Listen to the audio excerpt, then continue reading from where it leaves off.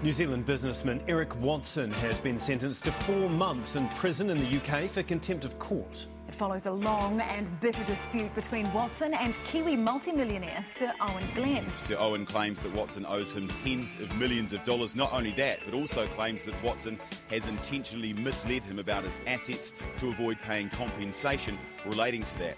Now, he has been found in contempt of court before, which he has appealed a number of times before, but the judge here at the Royal Courts of Justice in London found that he was in contempt and has sentenced him to 4 months in prison. But Watson has said that that is something that he will be appealing. And this was a ruling that shocked Watson and his legal team. His actions in giving evidence must have been fairly egregious for the court to have taken quite an extreme action. Will you be giving Sir Owen back his money? Are you poor now, Mr. Watson? What happened to all your assets? Well, we'll go and find out now, shall we?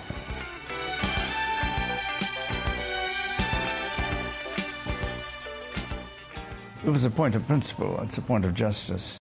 Tens of thousands of former investors, most notably from the Hanover collapse in 2008, may just have done a little dance of joy when news hit that the country's flashiest businessman is now behind bars. It's just for contempt of court, lying about where he stashed money, and he'll be out before Christmas. But those who fumed when a 3-year serious fraud office investigation into Hanover failed to result in a prosecution are having a little karmic moment. It's about bloody time. I am so relieved that finally somebody has had the power and the money to bring that guy to justice. I'm Alexia Russell, and that's my mum, Claire, a Hanover shareholder. That was her reaction to a story on the front page of the Herald's business section in the weekend, headlined "From Penthouse to Prison Cell, the Downfall of Eric Watson." It's about how his long-running dispute with fellow rich lister Owen Glenn has finally tripped him up. Today on The Detail, I'm talking to the investigative journalist who wrote it, Matt Nippert. In the last few months, he's split from his long-time partner, who's a Swedish model called Lisa Henriksson. They've got 3 kids together. She's now living separately. He's got this enormous tax bill, enormous legal bills. He's in prison. He's got COVID. It's hard to think of anyone in New Zealand who's had a worse year than him. Eric Watson's fortunes certainly have changed, haven't they? He used to be one of New Zealand's richest men. He used to be married to supermodel Nikki Watson, and he used to be the co-owner of the Warriors rugby team. Now, his partner at the Warriors was Sir Owen Glenn, but the pair have had a spectacular falling out. He's a very interesting character, Eric. I mean, at least for the 90s and 2000s, he was probably New Zealand's most famous businessman. And then I guess once Hanover happened, which I'm guessing is why your mum was so interested. It was not a great sum of money, but it was a lot back there in that time. And I was just trying to get a little bit ahead and trying to build up a little bit of savings. He became known by, even beyond the business community. He's touched a lot of people in his time, I think it's fair to say. Negatively. Well, yes, some were burnt by the experience. He's done quite well for himself, though, over the years. We're used to seeing him on TV. We hear about, things like his brawl with Russell Crowe in the swanky restaurant bathroom. His pad was used for The Bachelorette. Okay, here we are. It's day 1 at the mansion. He has racehorses. He was married to Nikki Watson. He's had this incredible movie star lifestyle and probably one of our most visible party boy, playboy businessman, right? Oh, over the years. Totally. I mean, I think he genuinely loves that life. He's led that for 20-odd years.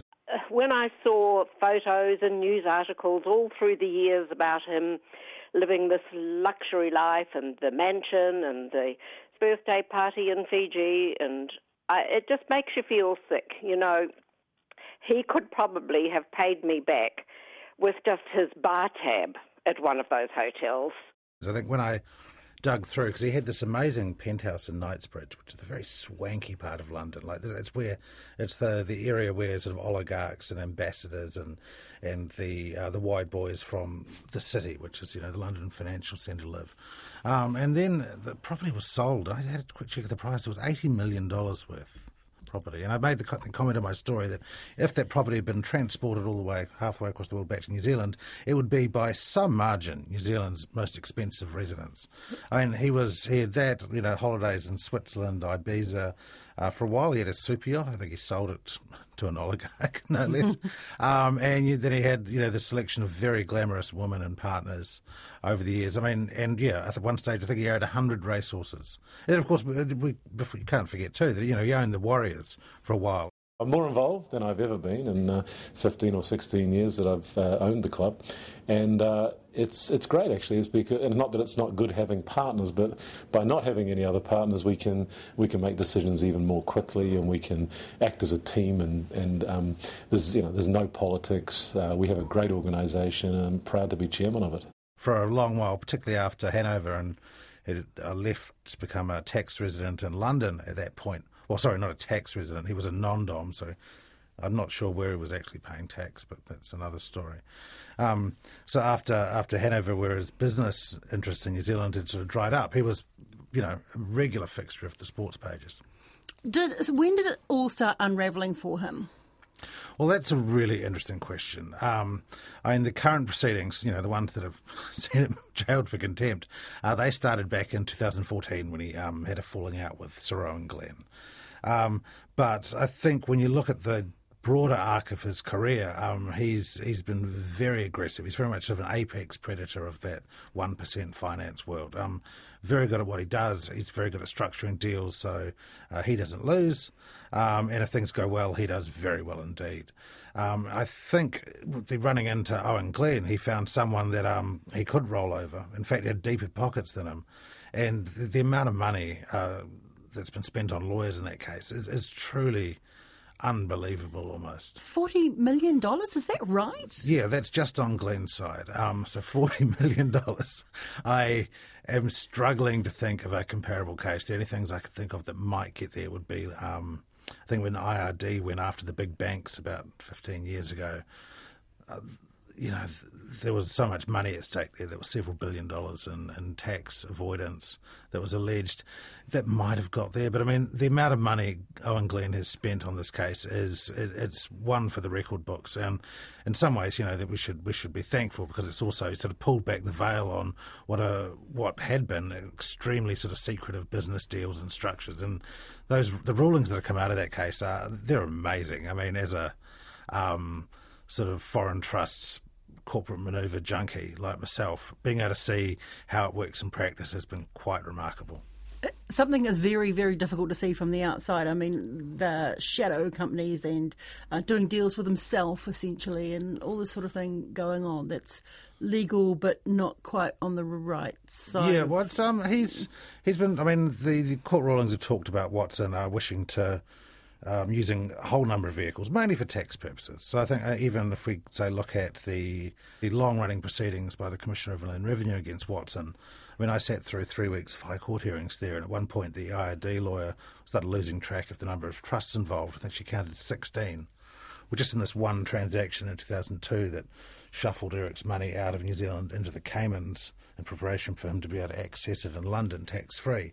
And what the Glenn proceedings, it's even crazy. I mean, you've got entities in Hong Kong, Jersey, Guernsey, British Virgin Islands, Nevis, any tax haven you can think of. It seemed like Eric had an outpost there.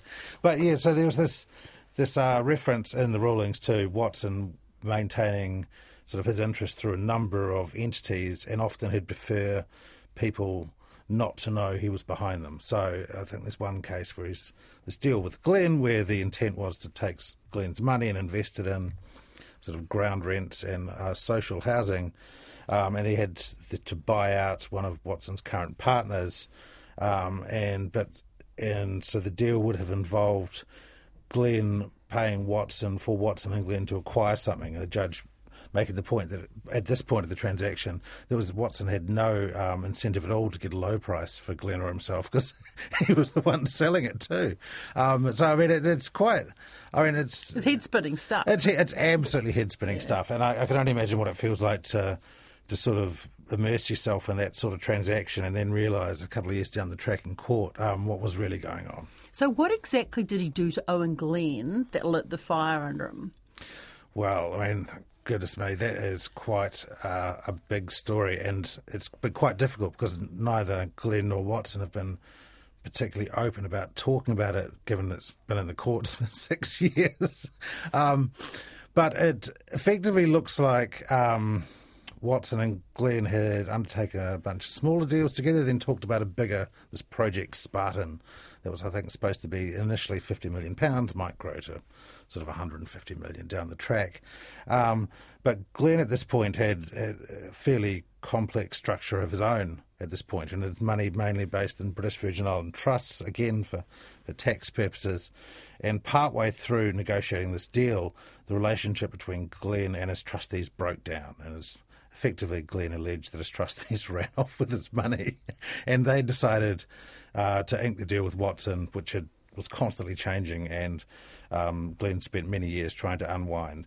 So I think Glenn feels Watson had a role in that breakdown with his trustees. I think there was a finding by the courts that one of them had been induced into signing into Project Spartan off the back of Watson saying he could hook up the trustee's daughter with a plum legal job. And it's just really eaten a better part of a decade of Glenn's life. And this is like after he's sold his business.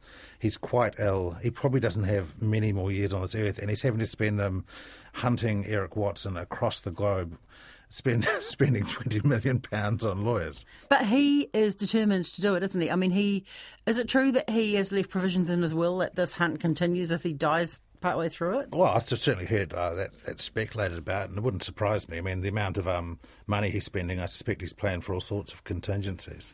What do you think has made him not being able to let this go and walk away, given that he doesn't have many years to live?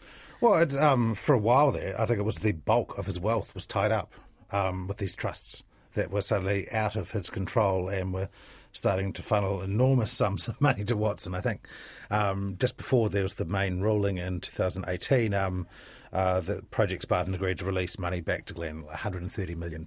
So if it hadn't tried unwinding this, all that money could have been tied up or lost. I mean, who knows what could have happened there. I should also point out that Watson's defence is that these deals actually did make Owen Glenn a tidy profit. Of course, Glenn's contention in court is that, well, the way those profits were divvied up, Watson made fantastic amounts. And Owen Glenn himself, is he the same sort of person as Eric Watson? Glenn had a sort of very different path to fame and fortune. I mean, while Watson was sort of this consummate deal maker who was just constantly buying and flipping sort of a bewildering range of companies. I mean, throughout the 90s, he was involved in .com stocks. He started a debt collection business, and then he did his office products, and then he was doing electronics retail. Glenn sort of comes from, he left New Zealand and built a logistics company internationally, and he just had built that up, and then decides, look, I've had enough, I'm going to sell, and he's had a big pile of cash. While Watson sort of constantly, he's like, lives for the deal, constantly looking for new angles and opportunities.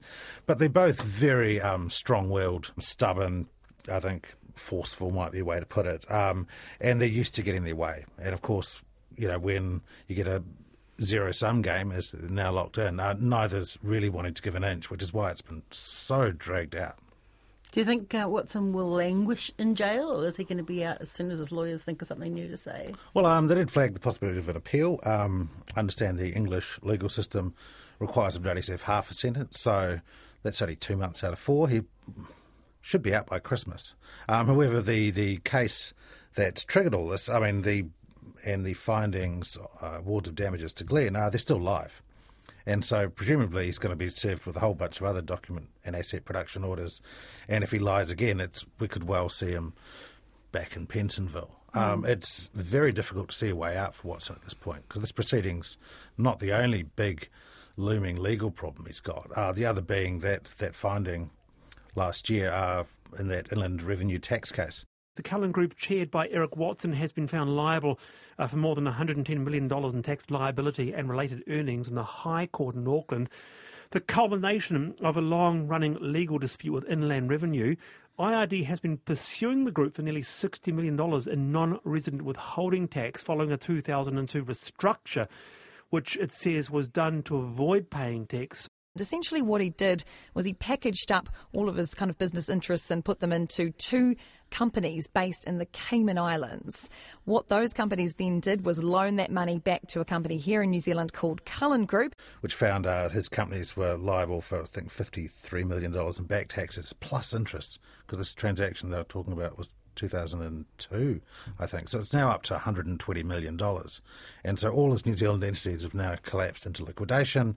And yeah, it's one of the largest messes I've seen in my career as a business journalist. Is the tax department going to get its hands on any of that money? I think the liquidators are flagging there's prospects of some recoveries, particularly some money advanced to a dairy farm run by Eric's brother in the United States.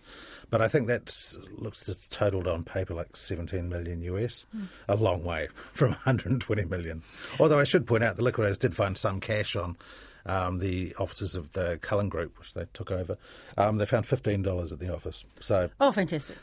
Well, there's a start, isn't it? Tell me exactly what Eric Watson is in jail for. Contempt of court, but because he was found to be less than truthful about what they were investigating. Yeah, so it's a contempt of court charge, which is basically, boiling it down, it's lying to the court. So that was triggered by Glenn winning his main proceedings and getting an award of damages, it's tens of millions of pounds. He then wishes to recover that money. Watson hasn't voluntarily paid him. So Glenn's team has used the court process to basically force Watson to disclose his assets, and he's basically claimed he has none. Further inquiries revealed particularly the case that was proven was how money had been shuffled just before the ruling into an account, a rainy day account, in the name of Eric's mother. And this money was released in several tranches over the next few years for, I think what Watson's team had argued in court was for like holidays for the grandchildren. But, Eric also went to Switzerland to go skiing. And by the time Glenn's team had figured out this account and asked, can you tell us about it, there's still $400,000 in the account, and Watson effectively claimed he didn't know anything about it. So that lie about that account is what led to the 4-month jail sentence. It hasn't been a good year for him, has he? Because now he's in jail. What else? He's had COVID. He's had COVID, yeah. He's in the last few months he's split from his longtime partner, who's a Swedish model called Lisa Henriksson. They've got 3 kids together. She's now living separately. So he's got this enormous tax bill, enormous legal bills. He's in prison. He's got COVID. It's hard to think of anyone in New Zealand who's had a worse year than him. How did it all start for him? Because a lot used to be made of how he's, such a high flyer and he started off as a butcher's apprentice. But he hasn't had any tertiary education. Is that right? That's right. No, he was a butcher's apprentice, then worked... I think he worked his way up to be like a Whitcoulls store manager, and then a decade later he owned Whitcoulls in New Zealand.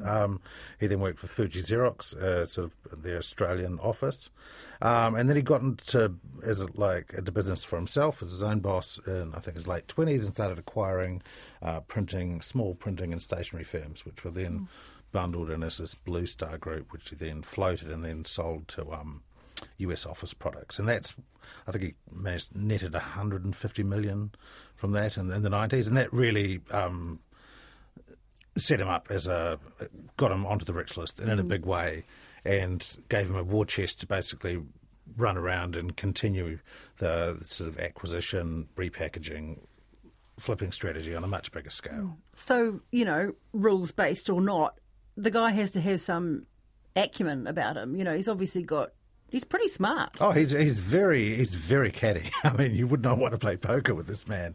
He understands how to do business and structure things so that he doesn't really lose.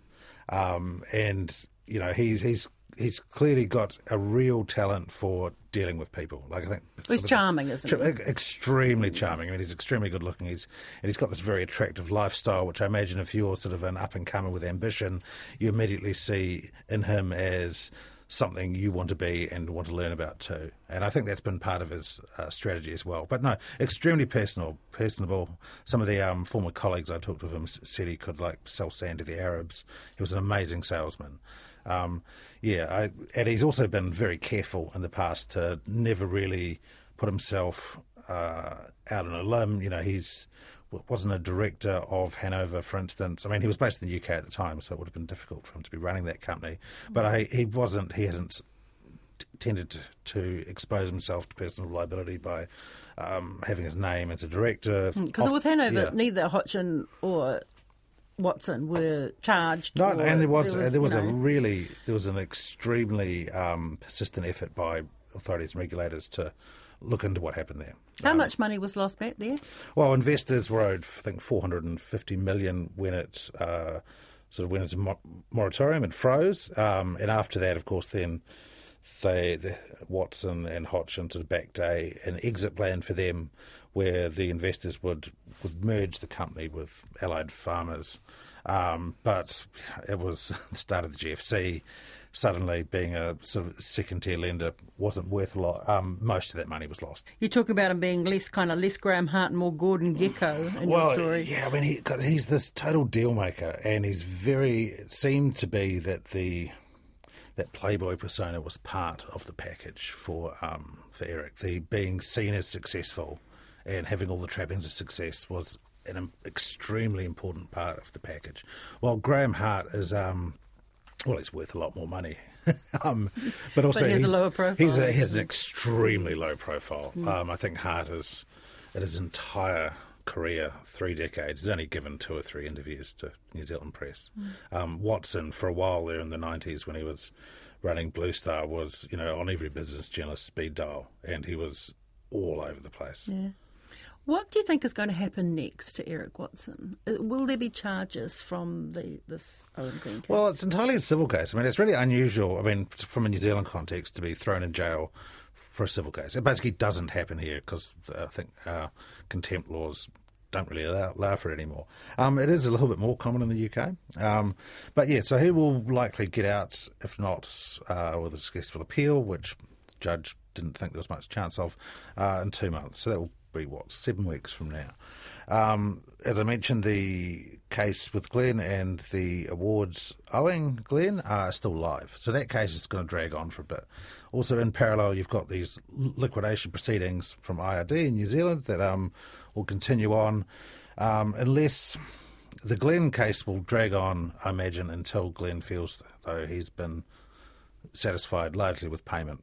And there's a lot of money owing there. So, I mean, if Watson can, rustle up, £40 million, and I don't know how much legal bills Glenn's going to be seeking, but you have to assume that's quite a lot.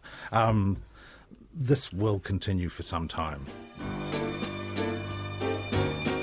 The only reason this got dragged out is because Glenn had resources to push back, it seems.